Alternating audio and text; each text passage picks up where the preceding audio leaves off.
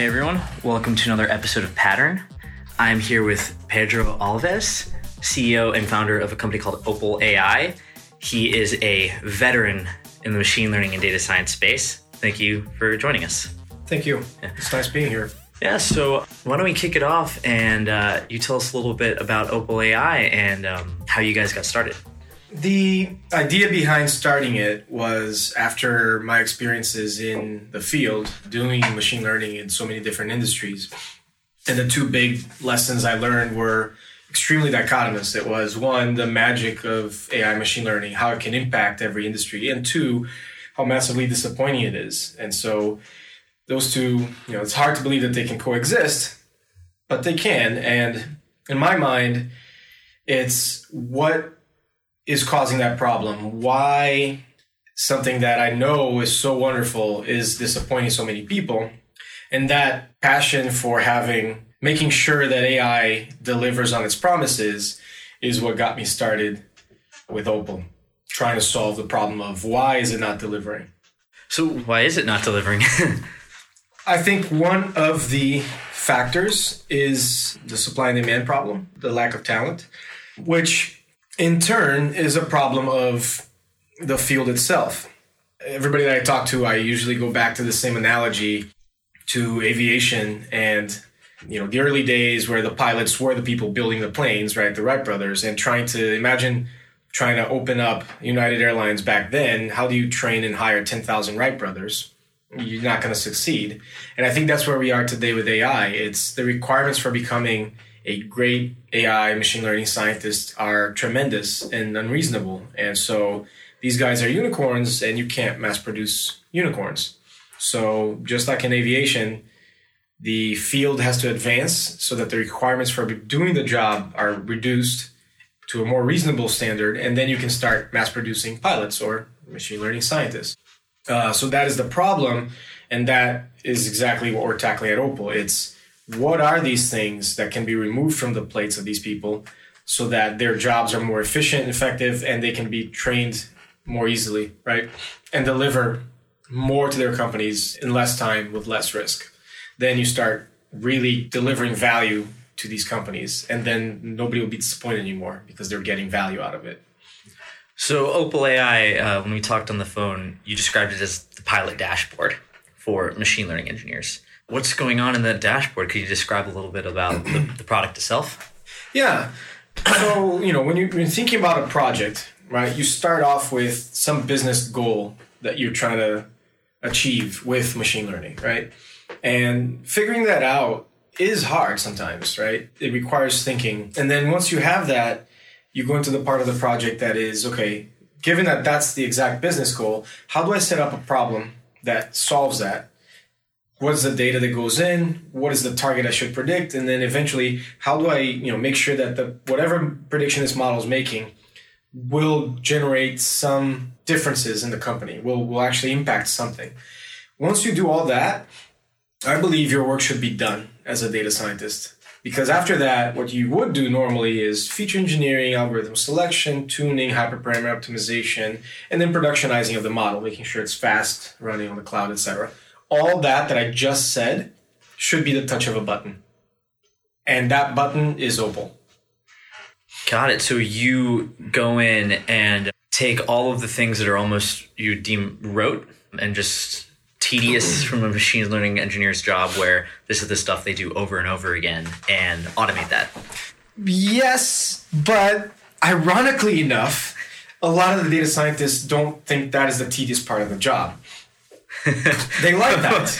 They enjoy that, which they'll have to adapt because that is not the value they bring to their companies. And a lot of people don't know that. They think that is the value. But tuning knobs, tuning parameters and turning knobs is not value, right? It's funny. If you ask a scientist, on average, how much time they spend, what's the thing that takes the most time? The most common answer is wrangling the data, cleaning the data, wrangling the data. But the funny thing is, if you ask their managers almost as frequently as that answer comes from data scientists, the answer that most comes out of managers is, oh, it's tuning the model. It's that last little like, oh, let me make it 1% better. Let me try this other algorithm. Let me tune this parameter. And it's very different. And the reason is the wrangling of the data and the, putting together the data set, cleaning the data is the most hated, tedious part. It's not interesting. So it sticks out in the mind of the scientist as, oh yeah, that is my biggest time sink. That's because he doesn't enjoy that. He enjoys tuning the models. So he doesn't even realize that is where he's spending a lot of the time. As people are listening to this podcast, I'm sure a ton of them are going to be, he's so wrong. It is the data wrangling. And I'm sorry, but I don't know. Maybe for some people, but for a lot of people out there, they'll be done with a model, sure, in 2 weeks, but they'll spend the next couple months still tuning it just because. So, yeah, and there's people trying to solve the problem of data wrangling, right, and data cleaning. So that is something else as well. Interesting. That's like almost it's the cognitive dissonance of the man on the ground who's doing the unwanted job, the unlabored or the unloved labor. And that just sticks out the most to you. Really, really interesting insight. And you've had a lot of experience in the enterprise. You were chief data scientist at Banjo. You first got your PhD from Yale. And so you've kind of worked at it all. I was looking at all the different, the swath of things that you've worked on. And it's everything from healthcare to supply chain optimization to sales funnel optimization. So all the enterprise-y things. So you really have a good idea of what these managers really care about. Is that how you started after piecing together all your experience? These kind of things just popped out in your mind and then led to Opal? Yeah. First, I want to clarify. I actually still did not get my PhD from Yale.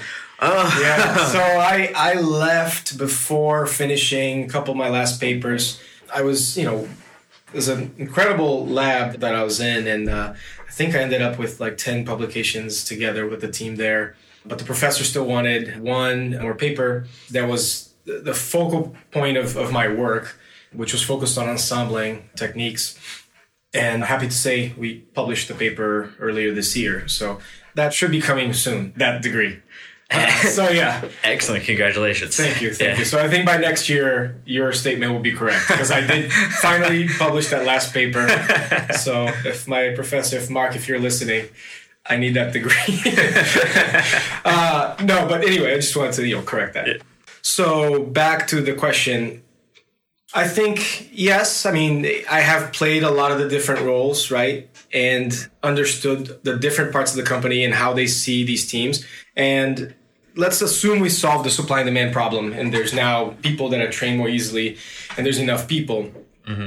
You still need a process that can efficiently get good results. And here's what I think. Currently, because it's not only that it's hard to hire these people, because it's hard to find them, but once you do, these projects, a team or a person or a small team can do 2-3 projects a year, maybe 4, maybe. And so the number is still small enough. And that exacerbates the other problems, like, for example, communication, knowing why you got a data science team in the first place, where you're going to use AI. Those are not easy to solve. And so when these companies get teams like that, it's usually because they're pressured by the board. You need AI. Where are we going to use AI? I don't know. Well, let's get a team and find out. And so when you fail at a couple of projects, but these projects take 4 months, you basically wasted a year, right? And the frustration builds up. So the communication, understanding how to use it, there's no magic bullet that's going to solve that. What's going to solve that is trial and error and figuring out what works for your company. So there's not going to be one single solution. But if you're using something like Opal, that your time to hire is not 6 months to a year to find great people. It's much quicker. And once you have the team, these projects can happen in, once you have the problem identified and the data set together, you're done in a couple of days. You're now doing dozens of projects a year. Guess what? You will make probably the same number of mistakes, 2, 3, 4, but that's going to take 2 months out of the year. And then the communication is going to improve. Understanding how to use AI in your company and where it actually works is going to be quicker. And so now, before people get burned out and leave, or the managers decide to fire the entire team because it took a year and nothing came out, they didn't get a chance to actually work on those other problems, communication, etc. And that's what I think indirectly we're going to help solve, just because if you can get through that pain in 2 months, hopefully, you'll be able to start figuring out where data science or AI can benefit your company much, much quicker. Got it. So there was another aspect to some of the content you had online, which was that people almost have these like very high bar hopes for what AI can accomplish. And it's sometimes not about the big wins. It's about these smaller wins that are more pervasive, throughout the enterprise. Can you talk a little bit about those and what sort of small wins you've seen and how beneficial they've been? Yeah, obviously the media attaches itself to things that are exciting. And the exciting things are things like general AI, right? General intelligence and self-driving cars that are fully, truly autonomous. And that's good because it drives interest, which then drives investment and funds into it, which then drives research and advances the field.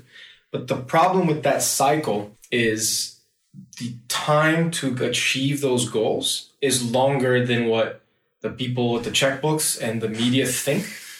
And they're not patient. And eventually the bill comes due. And when it does, if you have nothing to show, that is a problem. That's where all these other solutions that you mentioned in your question, like the smaller targets, can bridge the gap of, oh no, it is paying its dues. Look, AI is giving us value, so we can continue to invest in these longer shots because of it. And these things are, actually probably going to move more the bottom line of companies than any of these others. These others are going to make a few unicorns, right? The company that comes up with general AI, or the few, it's going to be huge. The money associated with that is massive. But when you're talking about the number of companies that will be able to benefit from that, well, eventually they'll benefit from the product, but not benefit from having invented it, obviously.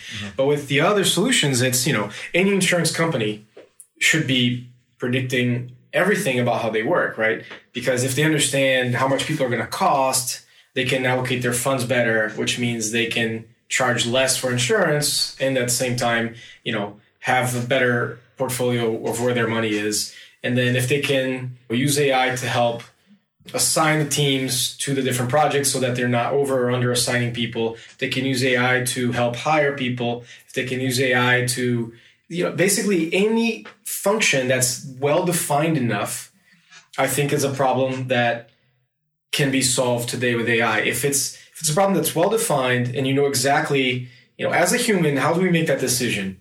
What is the data that goes into our brains to make that decision? And what is the actual decision we're making? If you can understand that, you can frame it into a problem that the AI can solve today.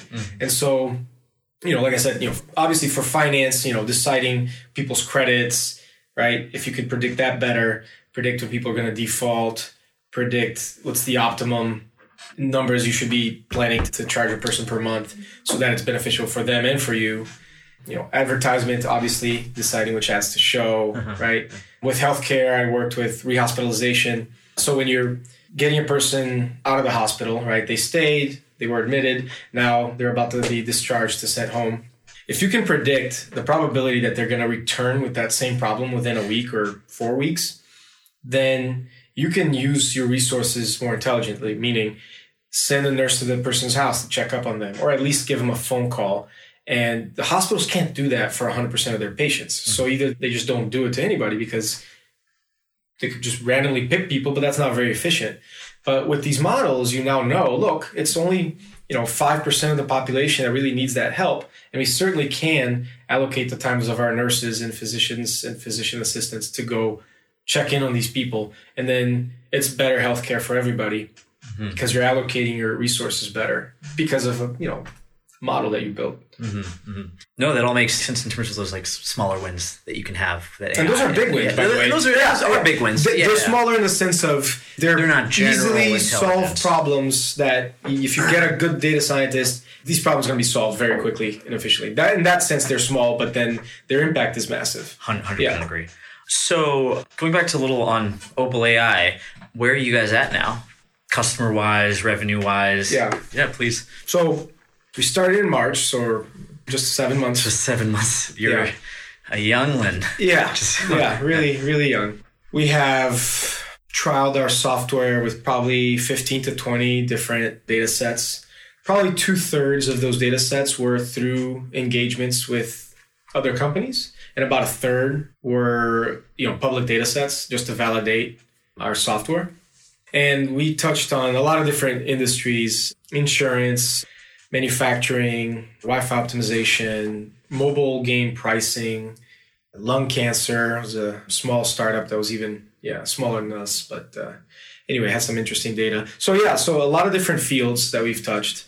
And we have one paying customer, Mist. They do Wi-Fi optimization, and they're using our product. As most of the others, they started with a free trial and said, look, these are the models we're building, and we built them by hand, and it took this much time, and this is the accuracy. Let me push a button and see if what you're saying is true. It should be better, and it should be much, much, much faster, right? And once they see that that's true, then they're like, okay, great. Our data scientist can now do 20 projects a year and not 2 or 3. Mm-hmm. And then we don't have to hire 5 more data scientists because we're a startup anyway. And we're still understanding, some companies are still understanding the value that AI brings to them, the bottom line. It's not clear for everybody, right? If you're an advertisement company and you're 1% more accurate in converting, that's a dollar amount you can measure, because every time somebody clicks, you make an X number of cents. And so if you're 1% more accurate, blah, blah, blah, you do the math and that's going to get me $3 million more per month. Mm-hmm. If you're using AI in a way that's not as directly linked to, value, you're still trying to gauge how valuable it is. And so you don't want to go out and hire $1 million team yet. So Mist Systems is using us. They're happy. They're a paying customer. We have Ericsson is trialing with us. So fantastic. Wow. It's a Fortune 5. Yeah. So they're pitching us against a few of our competitors. Mm-hmm. We've already beaten out the biggest competitor we have. They're already out of the race, let's call it, within Ericsson. Amazon's machine learning, Google's machine learning cloud. Not those. Not those. Okay. It's a startup, but they've raised like $200 million. They're 5 years old. Maybe if I say a couple more points, you'll know exactly who I'm talking about. Let me just leave it at that. They're big. I mean, big as far as like how much they raised, the number of employees, etc. But they're not one of the big companies. They're still a startup. Still like H2O AI or something like that. Yeah. Well, something like that. It's actually not them that I'm thinking of. I don't think H2O has raised that much money, but they're certainly a competitor. H2O is certainly a competitor. But so Ericsson's still playing with our stuff. And then we have a couple other companies. One that's signing on to an engagement. They're a big online retailer for fashion, apparel, let's call it. They're big, but they're ones that are very private. They don't want their names out there. But I think eventually we'll be able to publicize it. So officially one paying customer, but we have 3 that are pretty far along in the pipeline. And then, trying to now finally start growing the pipeline because we're growing the team. So now we want to hire 3 more people this year, and then continue hiring 4 or 5 people in the first, let's say, 4 or 5 months of next year. So with the people, we'll be able to advance the product fast enough to keep up with anything else. Fantastic. After only 7 months, a couple of Fortune 5s trying it out and a paying customer, that's amazing growth. Yeah, thanks. Clearly building something that people want. I'm so excited. There's kind of 2 aspects that I want to go down. One is some of the technicals of like what's going on behind the scenes to actually automate the feature engineering, automate the hyperparameter optimization, tuning the models. But before that, I actually there's the common adages that in machine learning and to do proper feature engineering, you really need to have a deep expertise with the data you're working with. But what I'm starting to understand is that maybe that's not always the case. Where do you see that breaking down, where you don't actually need that expertise with the data? Yeah. So I think a great example is Kaggle, and I think it's been misunderstood in a couple different ways, the effects of Kaggle. So when you first think about that and you look at Kaggle and you understand what Kaggle is, and for the people listening don't know, it's a competition, right? It's a website that hosts competitions where if you're a company, let's say you're Ford and you have a data set and you want to see how well can a data scientist build this model, you submit your data with the target to Kaggle and say, I'm willing to pay $100,000 to whoever gives me the best solution. And usually 2,000 to 5,000 data scientists will come on and build models, and then somebody's going to win the prize, and Ford gets the benefit of having that model. So what Kaggle has shown is that these Kagglers, that's what they're called, and consistently it's the same guys that win every time, right? Which says something. It says, one, there's some generic knowledge that these people learn that is useful all the time.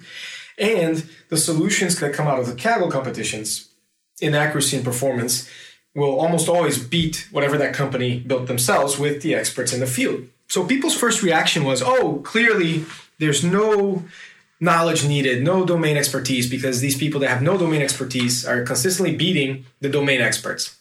And it can appear that way, but that's actually not true, because here's the thing. When a data set and a problem gets shipped to Kaggle for these Kagglers to work on, the domain expertise has already been imbued in the data.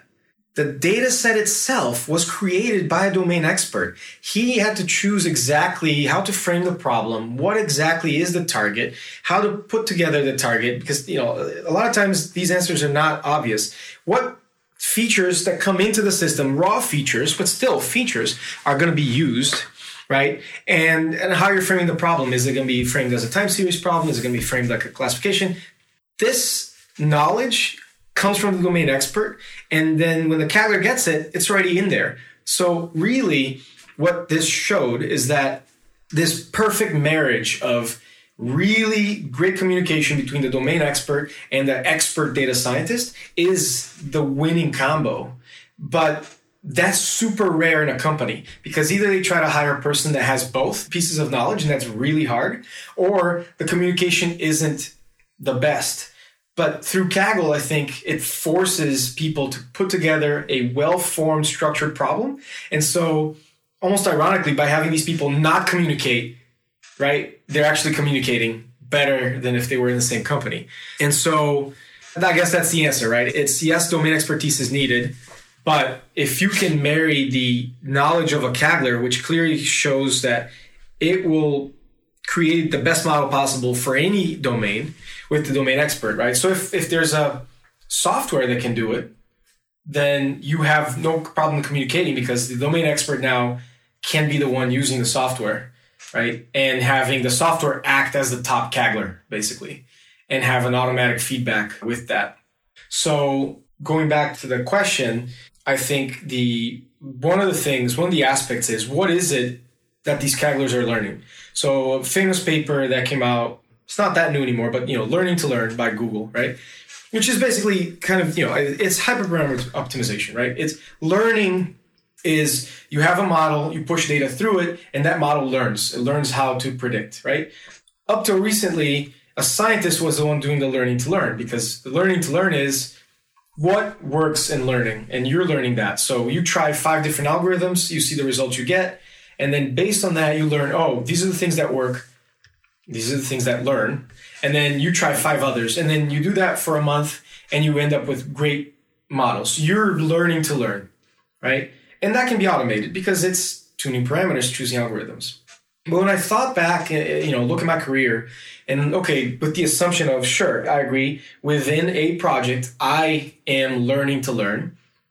I'm the one, tuning these parameters. But that's not entirely true, because with every project that I've done, I got better at it and I got faster at it. So I wasn't just learning to learn from scratch, because otherwise I would never get better. There was something that I learned that carried over from project to project that allowed me to keep consistently getting better at learning to learn, which means as a scientist, I was learning to learn, right? And it sounds redundant, but that's really what's happening. You're getting better at learning to learn as a scientist. So that's one of the 2 pieces of IP that we have that's unique, is the learning to learn. Can it get better with every project, with every data set that it sees, and get better at the learning to learn, just like a Kaggler would, right? A guy that just enters Kaggle, he's okay. Watch him through a couple of years of being consistently participating, and he'll start becoming one of those guys that consistently wins. He knows the best places to spend his time and what to try and what not to try, including feature engineering, right? The raw features come in, but They know, that kind of feature. Usually these things work, these things don't. Recognizing the patterns and what's actually happening.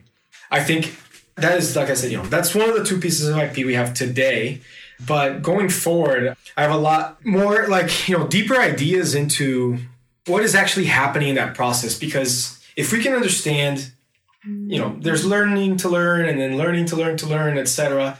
But if you just thinking about at the end of the day, all that's happening is some decision boundary is being drawn in a hyperdimensional space, right? The decision boundary is the classifier, if you will, and the hyperdimensional space is all the features you have.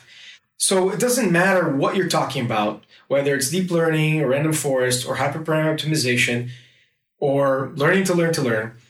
All that's happening is that decision boundary is getting better. What better means is a question to be asked and answered. But if you can frame all those problems into just that, into how do we understand what is happening to this decision boundary that makes it better, and how a great data scientist moves and molds this decision boundary, you can formulate a problem in a much, much more meta level that you can end up creating a universal solution that understands what it means really at a very deep level, a level that we don't even understand because we're not thinking in those terms of, molding a decision boundary. But I think there's a much more exciting solution out there. But that's something for like a year from now, I think. I'm just rambling on that. But those are exciting. Yeah, it's great to see the topics. excitement. Yeah. So as I kind of understand it, is you have models. You then, these are the business models, the things you actually give to the customers. Then you have a model which tunes that business model. And then you're saying that you have a learning to learn, which is you have a model on top of that actually tells that intermediary, well, given how it tuned and what the results were, how do I tune it better the next time? And it's this learning to learn, which is really fascinating. And that's going into a little bit on defensibility, competitive advantage of OpenAI. It's the thing that gets stronger with each individual customer you have. Right. You're getting better and better at learning to learn. Love that, by the way. And that's a really fascinating, going back just a 3 steps ago, the feature engineering and not necessarily needing a subject matter expert, or rather that the subject matter expert has already identified those features. And that was where the domain expertise came in. Do you see the need for a feedback there where it's not just, this is working with, there's the question of, well, what do I do with the data I have right now? And then there's the follow-up of, well, what additional data could I be getting to make this even better? And so, that's one of the things I've seen is where, depending on things like feature importance, right? So feature selection and feature importance are pretty well tied together. You're saying you'll automate all of that feature selection. And then is there a way for us to feed that back to the business and say, hey, well, we actually found that these couple of features are really important. Maybe you should gather more data of that type to feed into it. How does that?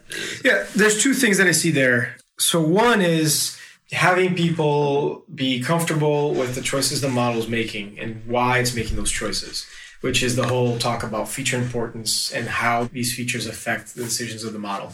There's a great paper on that highlights this perfectly. It's looking at ImageNet, which is a famous data set for detecting objects, right? Classifying objects. And a couple of the objects are a Siberian Husky and a wolf. And they look very, very similar, right? And the paper shows, look, this model got the best results out of anybody in telling the difference between these 2 animals. And so you should trust it, right? Because it performed well in the training set and it performed well in the test set that was held out. And then they obviously go through the paper and say, well, if we actually use the neural networks to simply, do a backpropagation and identify the pixels that are most highly impacting the output, right? So why is the network making these decisions? What are the pixels that are generating that? And they found that 0 pixels on the animals were leading to the decision. It was, if the background was snowy, it was a Siberian Husky, and if it was woods, it was a wolf. Turns out the whole data set was comprised of just that kind of data. So what happens when you see one of those animals in a veterinarian clinic? The model has no idea. This model clearly has not learned anything about is it a wolf or a Siberian Husky at all, right? It cannot tell the difference. But if you just look at the accuracy, it looks like it can. Mm-hmm. So that's where understanding not just feature importance, but understanding like model interpretability, right? And that's one of the things we're actually working on is model interpretability. Can we generate reports that are human readable, that will make people comfortable that, oh, okay, these are reasonable choices. This is reasonable, right? The second aspect of understanding this is, like you said, growing data. I have personal experience that highlights that, which is we were at Banjo. One of the things we detected in the images were, events, fires and crashes and protests and floods. Mm-hmm. And so detecting fire trucks was important. And ImageNet, again, that data set, fire truck is one of the objects in it. And it's a couple of years ago now that people said, oh yeah, now we're better than human at classifying these objects, which that's a whole hour and a half rant that you would get from me, but I'm going to spare people right now from that. But we used the ImageNet winners to see how well do they detect fire trucks. And the thing with ImageNet is it's a semi-balanced data set. It's not completely balanced, but it's about 1,000 objects and it's about 1 million pictures. And when you look at social media data, out of every 1 million pictures, you have about 500,000 selfies and 300,000 cats and 200,000 plates of food and then one fire truck. The class imbalance is actually more than 1 million to 1. So when we used the ImageNet models, for every 60 detections of fire truck, 1 was a fire truck. 59 mistakes, 1 correct classification of a fire truck. And that, the recall, even there, wasn't even that great. So we had to build our own model, and we had to grow a much bigger data set. And we went from hand labeling 3 million images to 4 to 7 to 8 to 9 to 10. We got to 10 million, and still the false positives on fire trucks were too big. And obviously, at that point, we still needed all these negatives because we were detecting a bunch of other objects. But, it gets to your point of, we knew that if we kept at that, we would probably hit over 100 million pictures and still not have clean enough predictions of fire trucks. So what we had to do was active learning, which is not very popular, but basically it's the process of understanding, can you understand what new data points you should get labeled and added to your data set so that you don't have to go to 1 billion images or 100 million or 200 million images. So once we did that and we started doing that properly, remember we went all the way up to 10 million. We added, I think it was something like 50,000 more pictures. That's a drop in a bucket. And that was it. We got to the right number of false positives because of that. Because those 50,000 were highly specific pictures, right? Mm-hmm. In the regions of close to the decision boundary, close to areas that the model hadn't understood yet. And that basically allowed that. So yes, that's something actually that's on our roadmap, is having automatic active learning so that the users that spend, some customers spend tens of millions of dollars a year paying people to label data. And if they're not doing it efficiently, they're probably throwing 95% of that money in the trash. And if they can use active learning, they'll cut down by more than an order of magnitude how much they spend on labeling data and label just the necessary data to help the model improve.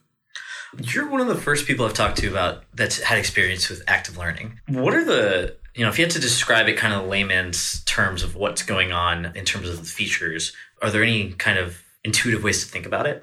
Yeah, one of the simplest methods for active learning is simply look at where the model is confused, right? So if you have a simple model that just says, is this picture a cat or a dog? So it's only 2 outputs, right? And it's giving you a probability between 100% certain it's a dog and 100% certain it's a cat. Whenever you see an image that's like 50%, right? There's problems with that, but that is the simplest method because clearly those are the pictures that the model's confused about. It's right on the fence of equally certain if it's a dog or a cat or equally uncertain if it's a dog or a cat. So you should probably mine more of those images and not the images that I'm already 100% sure it's a cat or 100% sure it's a dog. Like I said, that is not the best way to do active learning, but that is a way to do active learning. It's certainly the easiest and simplest, and it will get you results. There are a lot more complex ways that will get you better results, but at least, from understanding what is actually happening, that is one thing. Because truly, there could be pictures that even to a human are ambiguous, right? So then it doesn't matter how much you're going to mine that type of picture. It's always going to be ambiguous. It's for whatever reason an ambiguous picture. And sometimes there are going to be pictures that the model incorrectly learned to be certain that it's something and it's actually wrong. Mm-hmm. So then that's why just doing that, it doesn't solve the problem completely, but at least you get the picture of. It's just trying to, again, going back to that decision boundary, it's understanding where the decision boundary needs to move.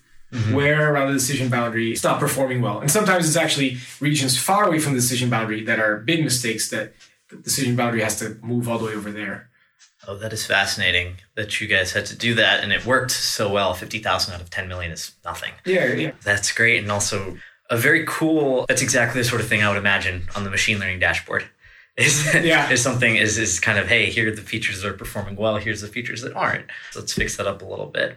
So going into a little bit about the product, I'd like to dive a little on the technicals of it. Are you guys creating neural networks? Are you creating one of many random forests? What models are the end result? And, can you speak to any of those intermediary models that the learning to learn or the learning to learn to learn? Yeah. The final model that comes out to the customer is always a neural network. It's always a neural network. Yes. Interesting.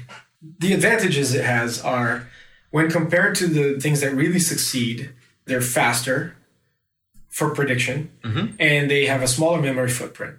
So especially, when you're talking about the possibilities with customers with an IoT, if they want to deploy these models on the device itself, it has to be lightweight, it has to be fast, and have a small memory footprint. And you certainly, if you look at the things that win Kaggle, they're massive monstrosities. They never, ever get put in production. Mm-hmm. We were testing our stuff, and one of the Kaggle competitions, we ended up with a score that landed us in 4th place. This was an old competition, though. There was about 5,000 competitors, and all the winners had these massive ensembles. And to predict, not train, to predict on the data, it took about 12 hours to just make the predictions. And we were 4th decimal place away from 1st place, so insignificant. And it took 34 seconds for us to predict on that same data set instead of 12 hours. So that's the difference between feasible to be put in production and unfeasible. That's why it's a neural network. Now, does a neural network, is it always the best type of model for every data set? Absolutely not, right? Neural networks / deep learning have successfully won the realm of images. They have not won many other realms. Otherwise, they'd be winning every kind of competition, and they're not. Mm-hmm. Right? So why then would I settle with something less than the best? The reason, again, is the memory and speed. But can we get the best of both worlds? And that's the second piece of IP. So using the learning to learn, something comes in, and we do try everything. We work with all kinds of feature engineering, dimensionality reduction, random projections, and genetic type algorithms of generating new features. And then you go into all the different types of models, from SVMs to random forest to XGBoost to some really weird, unheard of ones, but basically everything out there. And then all kinds of combining these models, stacking them, everything that a Kaggler would do to squeeze every last percentage of accuracy out of the data. So once our system does that, and it believes it has squeezed every little percentage of accuracy out of the data, we then enter into the second phase, which actually is kind of happening during the entire time, which is called behavioral simulation. And behavioral simulation is our second piece of IP, which is a unique way of training neural networks to behave like it's something else. So if we can train a neural network to behave like this massive monstrosity, can we get the accuracy of the monstrosity and the speed and the memory of a neural network? And the answer is yes. And that's why we will give you a neural network, but we believe it is the best of both worlds. It's getting the same accuracy as a monstrosity that internally our system is figuring out, and it's getting the speed and the memory footprint of a small neural network. Yeah. Wow, there's a lot behind what you built in 7 months. It's as I start to understand more of the pieces, there's a lot there. You've both simulated a Kaggler to produce their ensembles, and at the same time leveraging that simulation to then train this neural network for all the memory footprint and speed and those reasons. Really, really cool stuff that you have underneath the hood there. Thanks. Did all this kind of just come to you? Have you been thinking about it for a while? I've been working in so many of these things independently through my experiences over the last 4 years, maybe 5 now, 5 years. So it certainly wasn't all generated in my mind in the last 7 months, right? It's a fruit of the last 5 years of work and research I've been doing, in a sense, right? I mean, we did develop everything in the last 7 months, but if I was fresh, new into the field, I wouldn't have been able to do all this in 7 months. Yeah. Oh, that's really, really interesting tech behind the scenes. Thank you so much, Pedro. It was a great conversation. I definitely learned a lot. Yeah, this was awesome. It's a lot of fun. Yeah. Thanks. Hey everyone, thanks for listening to another episode of Pattern, and we will see you next week.